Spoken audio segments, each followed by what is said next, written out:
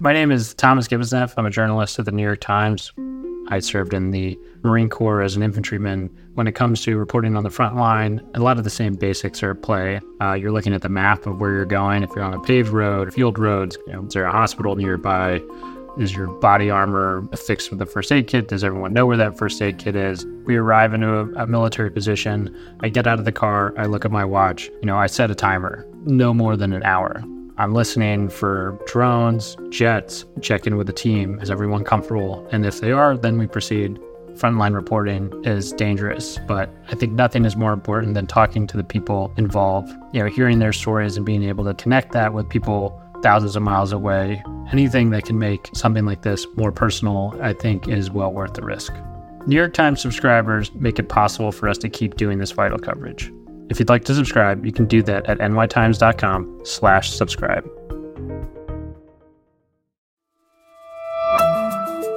From the New York Times, I'm Michael Barbaro. It's Wednesday, December 18th. Here's what you need to know today.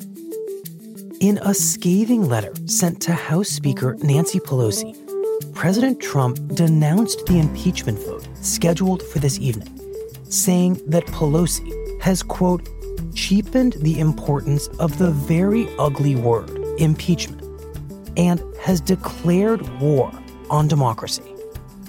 Trump accused Pelosi of attempting to undo his election and wrote that Democrats are determined to distract from his success.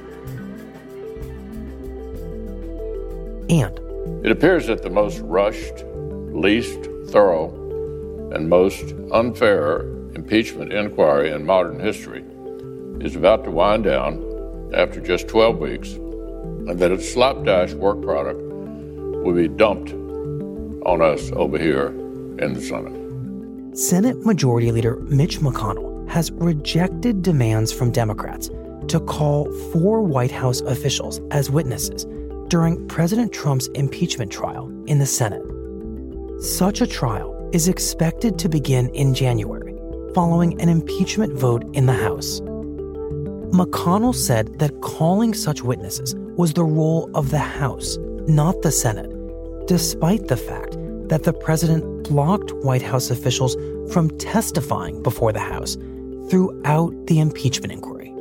If House Democrats' case is this deficient, this thin, the answer is not for the judge and jury to cure it over here in the Senate.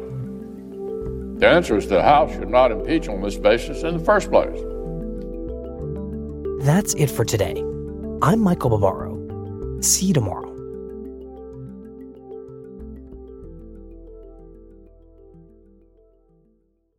Across America, BP supports more than 275,000 jobs to keep energy flowing. Jobs like building grid-scale solar in Ohio and producing gas with fewer operational emissions in Texas. It's and, not or. See what doing both means for energy nationwide at bp.com/investing in America.